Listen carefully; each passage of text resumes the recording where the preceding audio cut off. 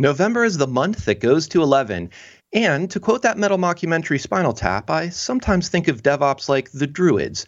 No one knows who they were or what they were doing, which means this week we speak with Tim Mackey from Synopsys about using the data from our security tools to drive better security decisions. In the news segment, attackers bend a mobile iron flaw out of shape. An Xbox cookie hits identities with a mass effect. Amazon polishes software to find rust. KubeCon adds some security rhythm to DevOps, a reading list in the major key of DevOps, and more. Find a new drummer and stay tuned for Application Security Weekly.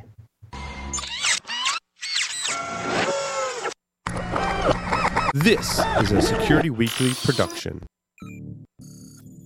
It's the show to learn the latest tools, techniques, and processes necessary to understand DevOps, application security, and cloud security. Your trusted source for the latest application security news. It's time for Application Security Weekly. By connecting to your code repository, Accurix generates a topology across your full stack to reveal risks so that you can harden your architecture. It also scans code for violations against compliance and security standards to enforce best practices. In addition, Accurix develops threat models using vulnerability feeds, IAM privileges, and other data to predict potential breach paths. Learn how easy it is to get started with Accurix at securityweekly.com/Accurix. In a fast-paced tech environment, the potential attack surface increases with each release and new app created. Detectify automates cutting-edge knowledge from trusted ethical hackers into the development pipeline for reliable application security.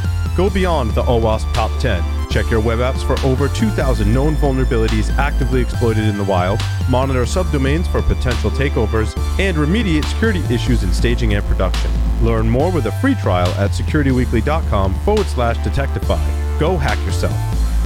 Signal Sciences secures the most important web applications, APIs, and microservices of the world's leading companies, protecting over 7,500 applications and 150 billion production requests per week. Signal Sciences Next-Gen WAF and RASP help companies increase security and maintain site reliability without sacrificing velocity, all at the lowest total cost of ownership. Signal Sciences patented technology protects any application against any attack with integrations into any DevOps toolchain. Signal Sciences, demand more from your WAF. Learn more at securityweekly.com/Signal Sciences.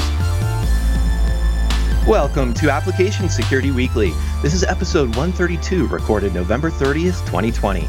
I'm your host, Mike Shima, and we have the band back together because I'm here with Matt Alderman. Hello, Matt. Buenos dias, mis amigos. Volvi. Means I'm back. Well, he's back. He's back in shape to have some chat with us. And we also have John Kinsella. Hello, John. Hey, I'm still where I was. I can't say any of that fancy French stuff that guy was talking about. Living up true to the commentary we always get from John, which is why you're here. Thank you. Security Weekly, in partnership with Cyber Risk Alliance, is excited to present Security Weekly Unlocked on December 10th, 2020. This one-day virtual event wraps up with the 15th anniversary edition of Paul's Security Weekly live on YouTube. Visit securityweekly.com/unlocked to view the agenda and register for free. I'll also be asking a panel about API security. So come hang out if you like ASW and want to hear about API security as well. It'll be a blast. Tim Mackey is a principal security strategist for the Synopsys Cybersecurity Research Center. As a security strategist, he applies his skills in distributed systems engineering, mission-critical engineering, performance monitoring, large-scale data operations, global data privacy regulations to customer problems. An O'Reilly Media published author, Tim has also been covered in publications around the globe, including Fortune, NBC News, Dark Reading, InfoSecurity Magazine, and The Straits Times. Hello, Tim. Thank you for joining us again. That's one hell of a bio to read. That is one of the most alliterative syllables, something, lots of S's. It fits exactly the word count in something. Yeah, your RSA submission, maybe. Exactly. You got to rise to the top, and the more names you can drop, the better. Exactly, and true to RSA form, at the end of this segment, we're going to require you to have an apply slide. So keep that in mind as we're talking. But speaking of applying, one of the things that I did allude to in the other intro that was a bit shorter on word count was the idea that we do have all of these security tools, and we've talked with you before about security tools. But one of the things is trying to tease out what's the real difference between having a bunch of security tools and actually using the data from them for, important things that actually help the business or should be moving the business forward, like making decisions. So I'm wondering what brought your mind around to this idea or highlighting this problem of how should we better be using the data from these tools rather than just focusing on the tools themselves? So one of the big problems that everybody has with the security tooling that they have is there's a long list of findings. You might have hundreds, thousands even, individual findings from a specific tool looking at a specific aspect of an application throughout its lifecycle, whether it's on the development side or the deployment side. And those tools all operate in their little silo.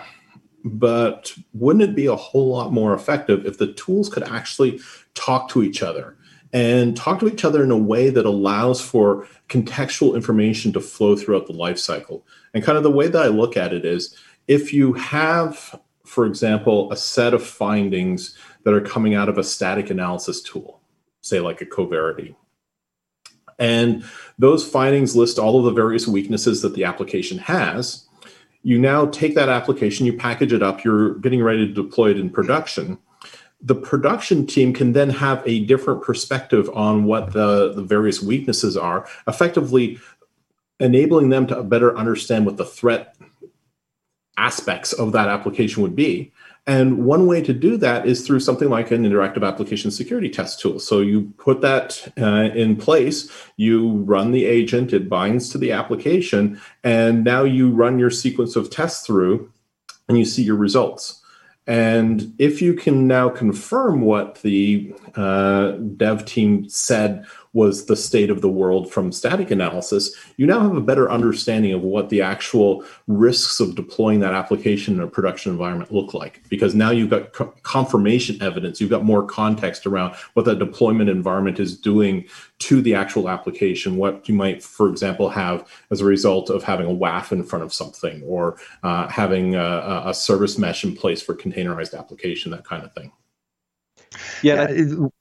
I was going to say, I mean, one of the big interesting challenges is when I build code, right, and static analysis runs, does that code ever get called? Does it get invoked? And what you just said was interesting, right, is, okay, I've got my static analysis completed.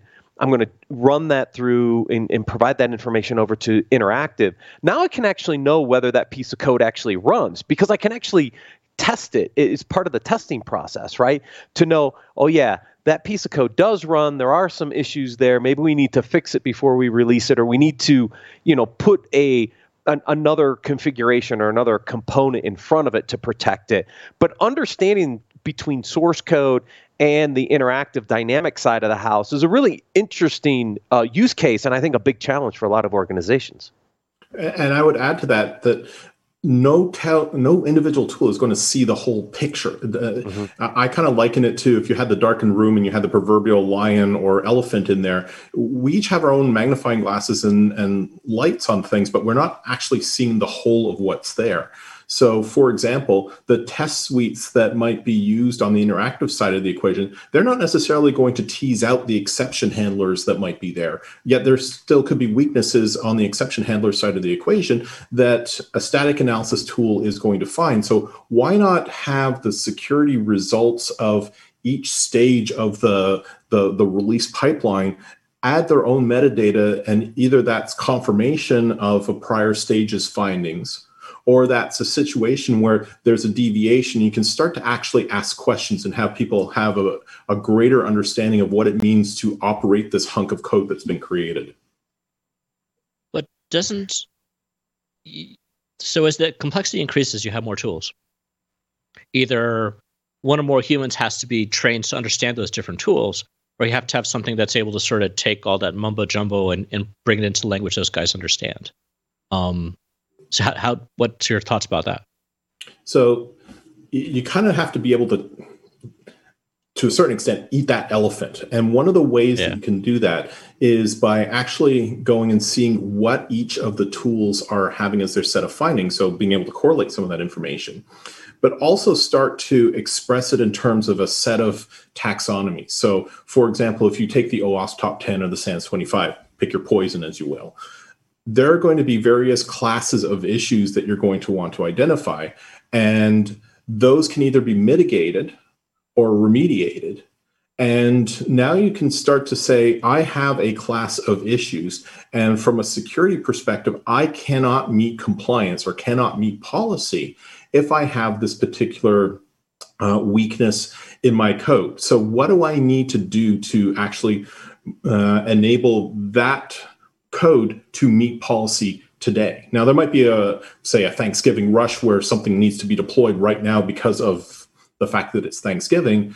That might be an exception, but you can start to have the conversations once you break down the taxonomy around how I might go and construct my future sprints. What is the state of the world now? How well are we doing in managing application X and being able to own and operate it?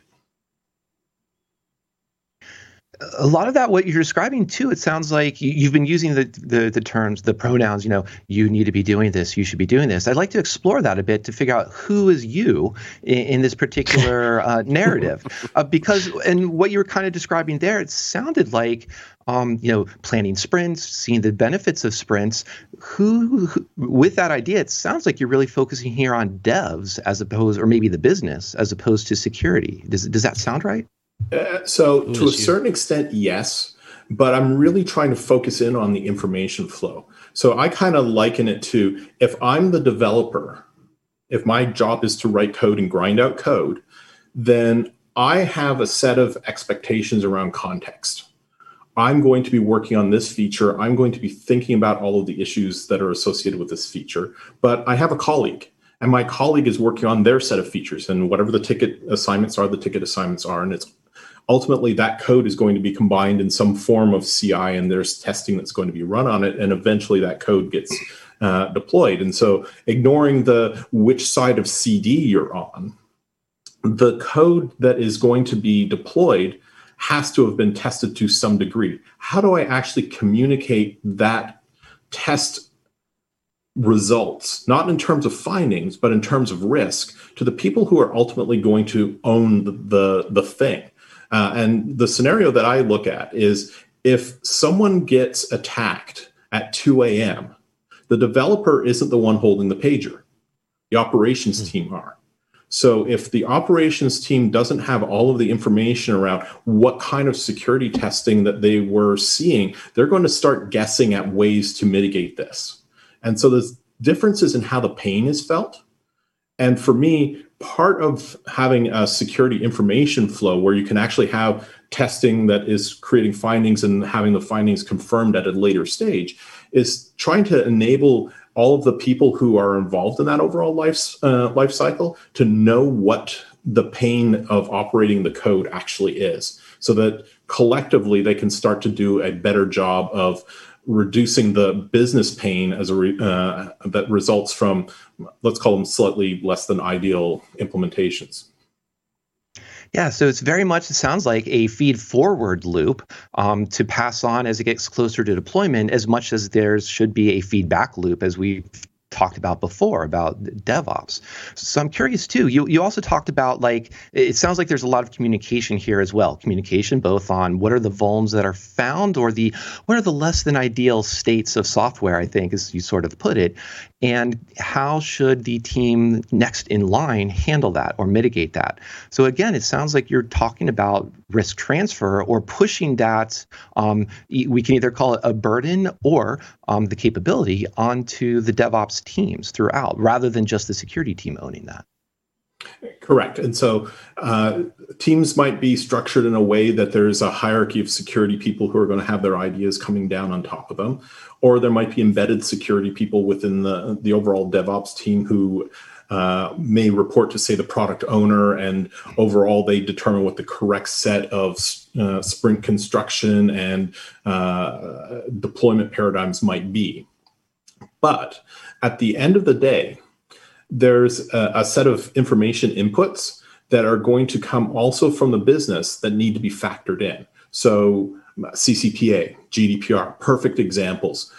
Someone coming up with a new way of having, say, a contact tracing app that needs to meet HIPAA requirements. How do those pieces of regulatory information end up in the hands of a development team or an operations team? Because traditionally, DevOps has been very, here's dev, here's ops, and we have our lovely little Mobius, and we throw a little security shield in the middle, and now we have a representation. But the feature function business operation requirements aren't part of that Mobius. And that's one piece of information that needs to be coming in, because it is effectively an external threat. Do you meet the policy requirements that are going to be necessary to, say, achieve your SOC 2?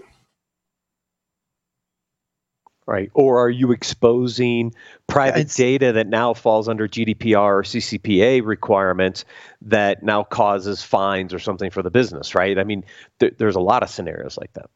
Exactly. So just imagine if you were designing new software today, and one of the things that you have as a requirement is GDPR, CCPA, and all of the data privacy legislation that's come around globally. If you can now attach a set of security tests that were performed against a data element that qualifies for CCPA, GDPR treatment, now you can start to build a workflow that has that metadata moving throughout. And when the time comes to actually operate that code, someone can go and say, so what were the set of tests that were performed to ensure that we are reasonably compliant with the expectations of these new legislations? Oh, wait, there's another one coming in 2 months. Are we still compliant with that? And have those kinds of discussions. And that's really the key element, is that we have all of these tools and they're giving us data, but unless we start asking the right questions, we're not necessarily going to be in a position where the situation improves. So does that mean we get an application governance platform to pull all this data together? Because look, I came out of the governance, risk management, compliance side. I spent a good amount of time on that side of the house. We try to do this for other types of areas of our regulatory policies.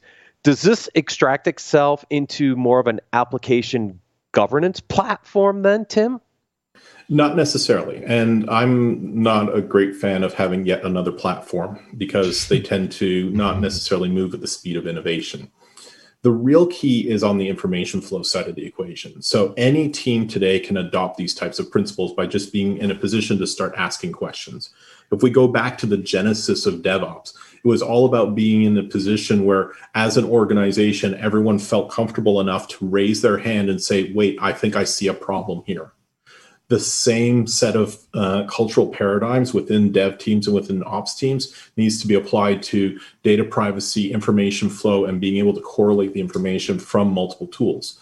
Because ultimately, from my perspective, if you have this platform, the next challenge is, how do you actually have tool independence?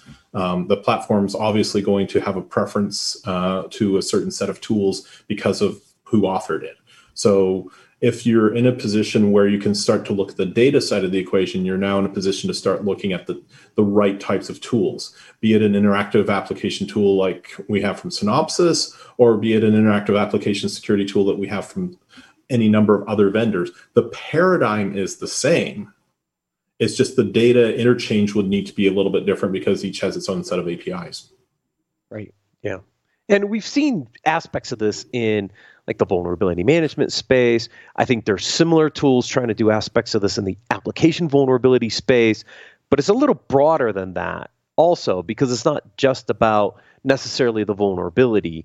I mean, maybe it is, but when I think about the application side of the equation, you've got a lot of different factors that come in here: key management, password, user accounts, vulnerability configuration. There's a lot of components that have to be addressed versus just like what some of the threat vulnerability management vendors are doing, for example. Exactly. And so every organization is going to have its preference for what types of threat intelligence feeds are going to come in. And if you have the ability to take that as a data source, and maybe you have multiple vendors from the threat intel side, that needs to also be fed back in, because there's no possible way that a single developer is going to be in a position to know how to solve the world's problems. And that's really one of the big challenges that I see on a continuing basis with the whole shift left philosophy that organizations have in their adoption of DevOps, that somewhere there's a mythical, magical developer who is going to solve every single security issue that there is out there. That's not the way the world works. But it's an easy thing to fall into when you're seeing shift left. Oh, well, this is the developers going to solve all the problems. They don't feel the same kind of pain that the operations team feels. They don't feel the same kind of pain that the GRC folks feel. And part of the information flow is having a way that you can actually start to express what that pain is, so that together everyone's having a happier day as opposed to someone having a really bad day. So good lead in for me. Thank you. What I was about to ask you was, back, 5-10 minutes ago, you were talking about that handoff between dev and ops, and my way of solving that frequently has been to give the developer a pager and put him on call and make him part of rotation. Suddenly, a lot of your operational problems start becoming a lot smoother, like log quality and how do you actually figure out what's going on in the system.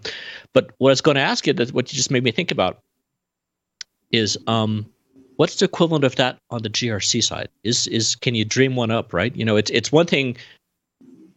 I don't know. Do you make them start looking at control panels dashboards, or is there some sort of? I know, and part of what's going on here, what you just addressed is very accurate. It's the shift left in the bubble we hang out in. It's a bubble. There's a lot of companies which I think are doing it, but I think also a lot of the larger companies which you engage with. Production could be in a separate floor or a separate building. They don't see the dev guys. Separate country. But curious if you have any thoughts around, what's the equivalent of giving a pager on the GRC side of things? Either you or Matt. So from my perspective, and I'm actually curious as to what Matt's seen. From my perspective, one of the first things is that the dev and ops teams, the team members, they need to actually make friends with their legal teams. I've gotten up on stage multiple times and said, go find who is your attorney, who's on your legal team. Go get them lunch, hang out with them. Mm-hmm. They're reasonably normal people, much in the same way that we're reasonably normal people. And when an incident happens, and it really is more of a case of a when than an if, you want them to be in a position where they kind of know that you're trying to do the right thing and you're not just an arbitrary name on a piece of paper or in an email. And they have to start with, well, what does this person know? Is this person really on the good side of the business, or a little bit more of a Wild West person? And so that making friends starts to ease some of the friction. And it really is more of a question of how much friction is associated with owning the application. So handing the pager over to the dev team, suddenly they want to remove the friction of operating code. So I'm really curious as to what Matt has to say on this one. I think GRC teams have enough struggle trying to figure out the basics. I don't even think they have any clue what's going on the DevOps and application side of the house. But they're the same teams that are going to be the ones that end up feeling the pain in an IR situation. They could be. They may not be, though. It depends on the organization, right? More mature organizations, you're absolutely right. In other areas, there's still some isolation there. In some of these organizations, so I'm not quite sure that they do. I think it varies depending on who you are, how mature your programs are. I think it's just a big challenge in general is this shift, right, to this environment where I develop applications very quickly, deploy them very frequently in new infrastructure environments is not what traditional GRC folks have focused on in the past, right? They still think about data centers. They still think about slower moving things. Compliance to them is like an annual activity. It's not a weekly thing. And when you think about governance and risk in a very fast moving, agile, CI/CD kind of DevOps mode, the frequency, I don't think they're ready for it. I don't think they're really wrapping their heads around doing these kind of evaluations and understanding whether compliance and risk impacts are changing that frequently. Like I said, super mature organizations have been doing this a while, the financials, the Capital Ones of the world, I think they do have a better handle on this. I'm not sure other organizations actually do. And from my perspective, that's where some of the information flow really starts to become important. And if they start to ask questions around, so what does it actually mean to have a weekly release cycle, a daily release cycle? What does it mean to be able to arbitrarily roll back at the snap of your fingers by simply going and having an A/B test in Kubernetes for that application? Those are things that in the long run will actually enable better security outcomes from my perspective. Yeah, I think that's data sharing that you've been advocating here, Tim. I think that can really speak to a GRC team in the sense, as well as that other theme of communication you're highlighting, in the sense that you're describing developers, feeding forward or passing on to an ops team some less than perfect software, but at a point where they're saying we're going to accept this risk, or we understand what the risk here to a degree, and we're going to put some controls in place. And that type of thinking, I think, ties in quite well to GRC. It just may be that the pace of it, of course, is much faster.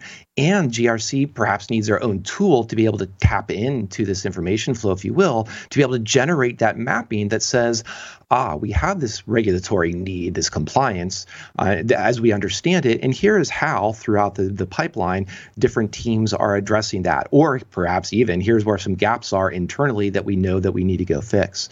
So those are the two things that highlight to me is that you're not describing we're creating perfect software. It sounds like you're describing a great way to say, what's the baseline either we need or we want? And a need perhaps comes from compliance or regulatory, and want comes from our own operations, our security team, for example. Yeah, and if you look at how product development, product management effectively tends to look at how they're going to evolve software, the product owner is going to come back and say, well, I have these users who want these things.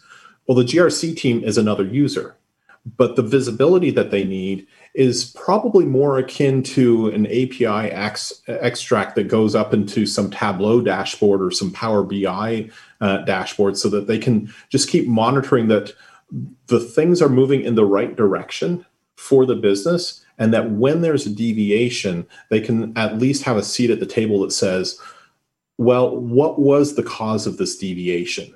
Was it something that we did that was good and we see a dip and that's dip means good? Or is it a case of we saw a spike and spike means good? Having that level of information available to everyone so that they understand and have effectively a common language within the organization to express what success means, that's one of the keys. I'm only slightly disappointed that you didn't mention spreadsheets as the important tool for tracking all of this. Well, but for MBA people, they do teach that if it can't be done in Excel, then it's not worth doing. But no, there's more to it. There's more to it. But I think there is quite more to it, because all this too, you're talking about data sharing, but throughout none of this, and I don't even think we're going this direction, is that you haven't defined that we need a standard. We need yet another type of XML expression or JSON blob or something like that to describe this nomenclature and taxonomy of data to share. It sounds like we just need to have tools with APIs that developers or even security developers can use to tie this information together, even perhaps to dump it into a spreadsheet for that matter. And if spreadsheet is the right way to communicate, then awesome. But it ends up being a case of another standard someplace. That might help in time. But for right now, the most important thing is being able to have the confidence to ask the questions, to raise your hand and say, so is this actually going to make things better? And have a definition for the organization as to what better means. And then start being more down the continuous improvement path as opposed to trying to attain perfection. Because the security perfection paradigm, that may have been perfectly appropriate back when we were all waterfall. But now it should be more of a continuous improvement. What can I do to start chipping away at these findings? If I now know that I have, say, 200 findings from my static analysis tool, is that an acceptable number? Does that just represent the state of the union? And I don't want to have any more than 200 findings out there. Or am I willing to tolerate some additional findings in certain classes of weaknesses? It's a discussion No, point for the teams to have and take ownership of. Yeah, I think we've always one of my go-to questions is, what's the value of doing this, or why should I bother? And I think you've made a good case for this, especially we've talked about some of the compliance regulatory angle. But I'm curious too, talking about this sounds like it could be a lot of work on the devs to tie the data together to improve the communication, which sounds like a value there as well, just improving communication. But what are some other ways that you would bring this and identify values to the business that wants to invest in this, make the decision to adopt this type of approach? So one of the things that I always fall back on is that development teams can get really bogged down on how am I fixing these security issues? I see security as a negative. It's slowing me down. It's getting in my way. It's something that I don't want to do. And I've heard that many, many, many times from many organizations throughout my career. By being able to have effectively a developer seat at the table that says, well, this is what your security discussion is creating for me from work, but also here's how we're addressing it.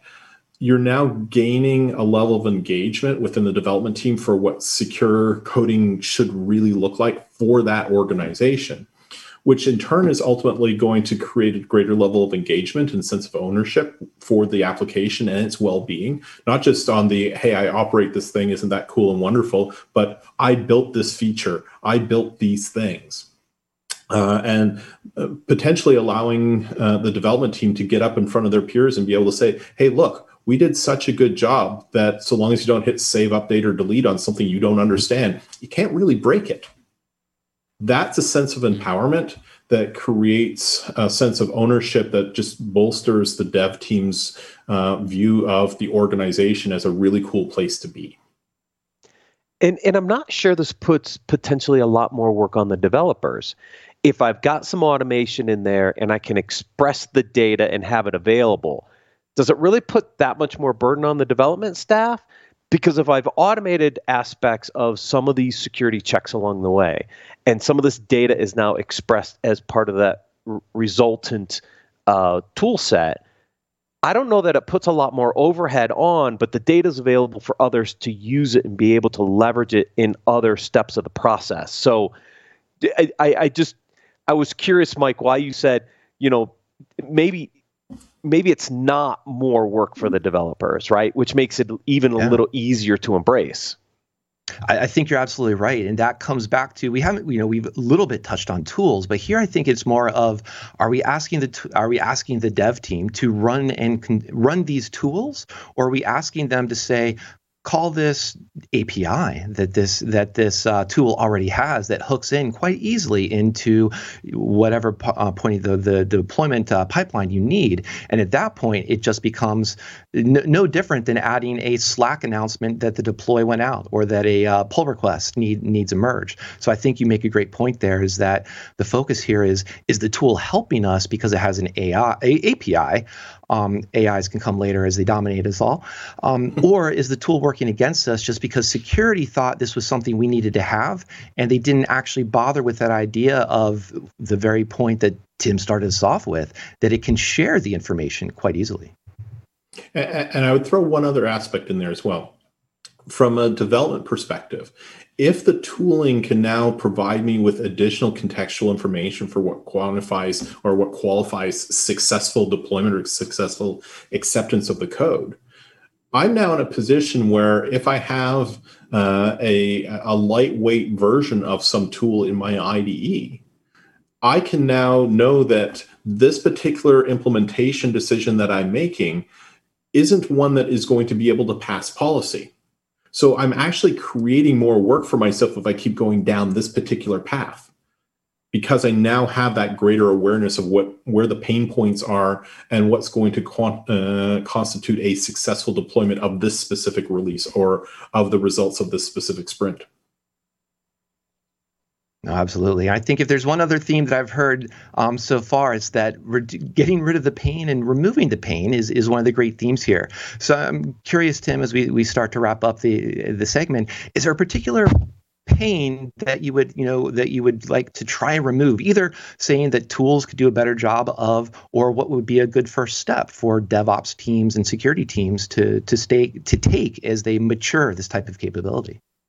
So I think one of the biggest pain point that teams have always experienced in my career is the pain of sifting through an excess of findings, effectively looking for that security gem in the sea of false positives. I've had that scenario myself many times where I just get the binder of findings, and somewhere in the 263 pages is in fact the one thing that I need to find, but unless I'm reading War and Peace, I'm not going to find it. By being able to correlate the output of all of the tools together and see what's happening, you're now actually taking the strengths of individual tools to compensate for the weaknesses that that you might find if you're not looking at how the data is actually related to each other. So the findings that you might get out of static analysis, if you're able to go and confirm those with interactive, awesome. The findings that you get out of a software composition analysis tool, if you can now get down to, is this code reachable, and is this code actually exposed in a way that could be exploited, those become interesting scenarios as well. And so if you're able to remove the false positives, that's awesome. If you can actually do it in a way that doesn't actually impact pipelines, that's even better. And that's one of the big reasons why I like the interactive analysis tools like the Seeker solution that we have from Synopsys, because it can actually be embedded under the covers in a way that allows for all of the normal testing, all of the normal pre-deployment, UAT, pre-prod staging, whatever you want to call it, environments, test output to be run against something that's been instrumented. And now you're in a position to say, well, what was code coverage? What was exposed? What was the risk associated with this? Does this meet our bar? No, I love that. Give us the context to make all this information even more valuable and actionable that says, this is what we really care about amongst this sea of vulns. So we really care about the message you've brought us here, Tim. So I want to thank you once again for joining us. You're welcome. I'm happy to be here. Always happy to have you, and we'll have to have you back as well. I'd also like to thank my reasonably normal colleagues, Matt and John, for joining us, and all of you listening. If you'd like to learn more about Synopsys, visit securityweekly.com/synopsys. And now we're going to take a quick break and return with news of the week.